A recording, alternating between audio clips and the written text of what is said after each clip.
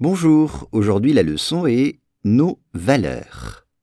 Le président a dit que ces valeurs étaient incompatibles avec le fait de porter des signes religieux ostentatoires sur des affiches de campagne. Once again, le président a dit que ces valeurs étaient incompatibles avec le fait de porter des signes religieux ostentatoires sur des affiches de campagne. On commence avec le président a dit. Il a dit, said, il a dit que ces valeurs, c'est le titre de cette leçon. Une valeur ou des valeurs, values. Ces valeurs, ces principes. C'est ça, une valeur, c'est un principe auquel on croit.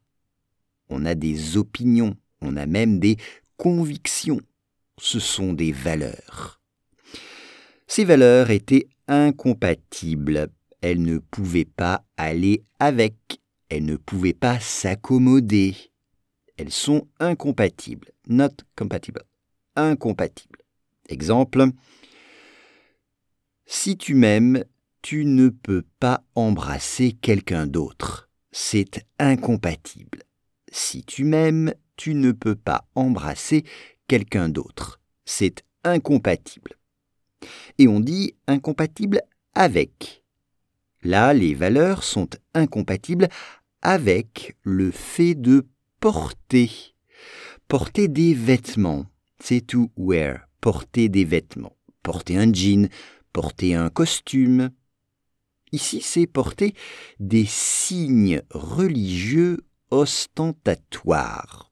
Alors, ostentatoire, c'est qui se voit beaucoup, que l'on remarque énormément, et ce sont des signes, des symboles, des signes religieux, IEUX, sur des affiches de campagne.